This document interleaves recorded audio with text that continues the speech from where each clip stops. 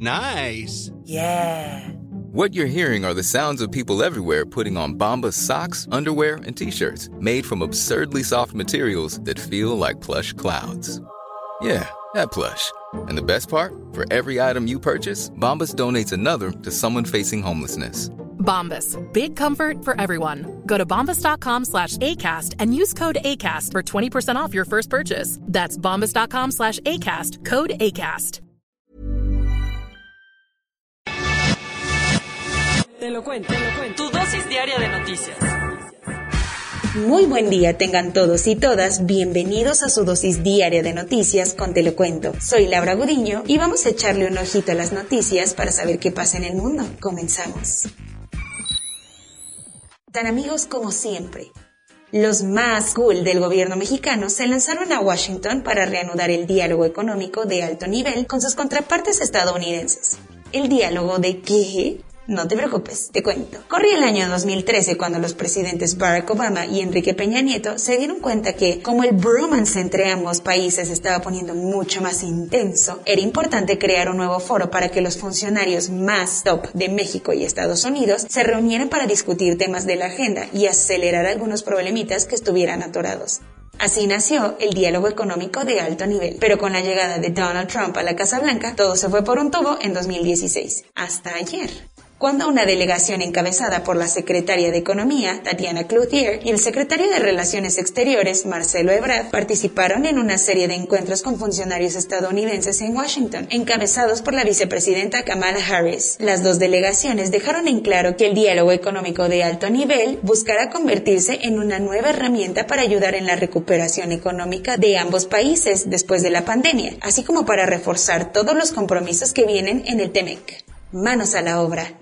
Todos los invitados al evento VIP estuvieron de acuerdo que para los próximos 3 años la relación bilateral en términos económicos se basará en 4 pilares: reconstruir juntos, promover el desarrollo económico del sur de México y Centroamérica, asegurar las herramientas para la prosperidad e incentivar la inversión. Como todo salió viento en popa, el vicepresidente de México, el canciller Ebrard calificó el encuentro como exitoso. Eso sí, dijo que la reunión entre López Obrador y Joe Biden no se realizará en septiembre, como se había dicho, pero es un hecho que se hará antes de que acabe el año. Suprema Corte, no te merecemos. Para cerrar con broche de oro la semana, el más alto tribunal de México declaró inconstitucional que los estados protejan la vida humana desde la concepción. Para seguir con la buena rachita en cuanto a derechos reproductivos de las mujeres, la Suprema Corte de Justicia de la Nación declaró como inconstitucional un cachito de la Constitución de Sinaloa que dice que la vida humana comienza desde el momento de la concepción. Durante la sesión del Pleno, los ministros votaron de manera unánime y por lo tanto, entonces se creó un criterio obligatorio. O sea que, como toda la Corte coincidió en la decisión, cualquier mujer y persona gestante en cualquier estado podrá ampararse si decide abortar, incluso en aquellos lugares que tengan leyes parecidas, como es el caso de casi 20 estados del país. El proyecto del ministro Alfredo Gutiérrez Ortiz Mena argumentó también que las leyes que reconocen la vida humana desde el segundo 1 limitan los derechos humanos y buscan inhibir el aborto, aun en casos de violación. Por si alguien quiere más argumentos, los ministros dejaron en claro que los estados no tienen la facultad para determinar cuándo inicia la vida. Cuentos cortos. El desayuno de Alejandro del Valle, el principal accionista de Interjet y socio de Miguel Alemán Magnani, fue interrumpido cuando agentes de la Fiscalía General de Justicia de la Ciudad de México lo detuvieron en el Club de Industriales en Polanco por su probable participación en el delito de fraude. Del Valle tomó las riendas de Interjet cuando la crisis los empezó a ahogar y desde diciembre del año pasado es el dueño mayoritario de la aerolínea, aunque según Interjet, su detención no fue por un tema relacionado con la compañía aérea, sino por un crédito por $30 millones que no pagó.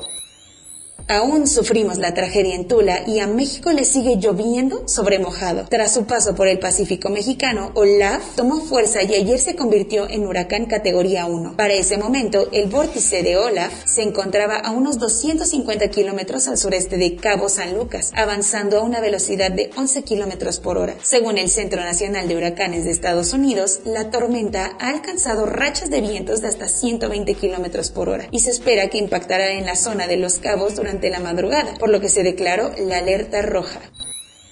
El delantero de los Tigres, André-Pierre Gignac, ha estado tramitando su naturalización como mexicano. Sin embargo, lo que podría ser un trámite burocrático cualquiera, se convirtió en una investigación por parte de la Fiscalía General de la República, porque dicen que el futbolista mintió en su solicitud. Algunos dicen que Gignac contrató a un gestor para que lo ayudara con todo ese rollo, pero la ley cambió y la carta de no antecedentes penales la tiene que pedir él mismo en persona. Otras fuentes dicen que hay un dato erróneo en el papeleo, pero no fue intentando mentir.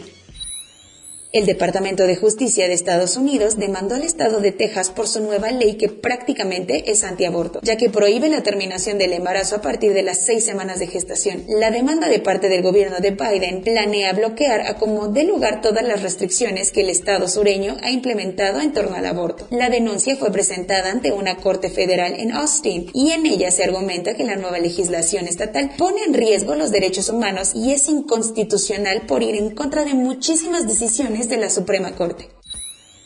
Houston, tuvieron un problema en la Estación Espacial Internacional. Las alarmas de detección de humo y fuego se dispararon ayer en el sector ruso Zvezda de la Estación Espacial Internacional, mientras recargaban las baterías de la nave. Los tripulantes dijeron que sí se dieron cuenta del humo y que además olía plástico quemado. Después de notar esto, activaron los filtros de aire y cuando este regresó a su calidad normal, volvieron a echar una pestañita en su descanso nocturno. La agencia Roscosmos informó más tarde que el día continuó con normalidad y llevaron a cabo su caminata espacial como si nada. Como si Facebook no estuviera en tu sopa, ahora también lo podrás traer en los ojos. La marca de los lentes Ray-Ban y Facebook se aliaron para lanzar el primer par de lentes inteligentes. Los modernísimos lentes podrán tomar fotos y videos sin que te los tengas que quitar. Solo tendrás que picar un botón o decir, oye Facebook, toma un video. Y las cámaras se iniciarán. Ahora sí que, si tienes aires de cineasta o de espía, podrás traer una cámara instalada hasta en el ojo. El armazón de Ray-Ban Stories se podrá comprar en cualquier lugar que venda la marca y costará $299. Corona News. En México, el número total de vacunas puestas es de 89.500.945. El número de personas vacunadas con esquema completo es de 37.513.581. Esto representa el 41.92% de la población mayor a los 18 años. Cada vez nos acercamos más al 50%, al menos. El presidente López Obrador aclaró que sí habrá ceremonia del grito de independencia el próximo 15 de septiembre, pero aún no se sabe si con público asistente en el Zócalo. De acuerdo con la Organización Panamericana de la Salud, México es el país de América que más muertes registra cada 24 horas. Después de estar hospitalizado por varios días, Saúl Cuautle Quechol, rector de la Universidad Iberoamericana, falleció ayer a causa del coronavirus. A partir de hoy, Eslovaquia comenzará a vacunar a los menores de entre 5 y 11 años de edad con una dosis reducida de la vacuna de Pfizer. Ya estuvo bueno. Como no logra hacer que la gente se vacune, Joe Biden anunció que todos los empleados federales tendrán que estar vacunados si quieren conservar su trabajo. Además, obligará a todos los jefes con más de 100 empleados a que exijan el certificado de vacunación a sus colaboradores. Y hablando de decisiones voluntariamente a fuerzas, Los Ángeles exigirá que todos los niños mayores de 12 años estén vacunados si quieren regresar a clases presenciales.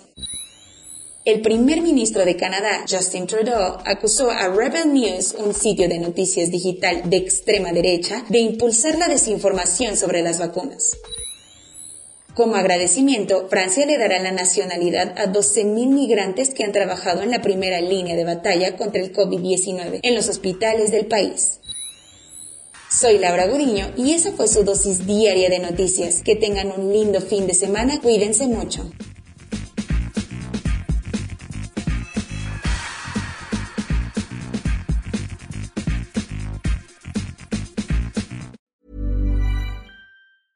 Hey, folks, I'm Mark Marin from the WTF Podcast, and this episode is brought to you by Kleenex Ultra Soft Tissues, your ally to help tackle your allergy symptoms this season. I love the change of seasons, but nobody loves pollen and all those other things floating in the air that make you sneeze during this nice weather. Kleenex Ultra Soft Tissues are hypoallergenic and allergist approved, so fight back against watery eyes and runny noses without worrying about irritating your skin. For this allergy season, grab Kleenex and face allergies head on.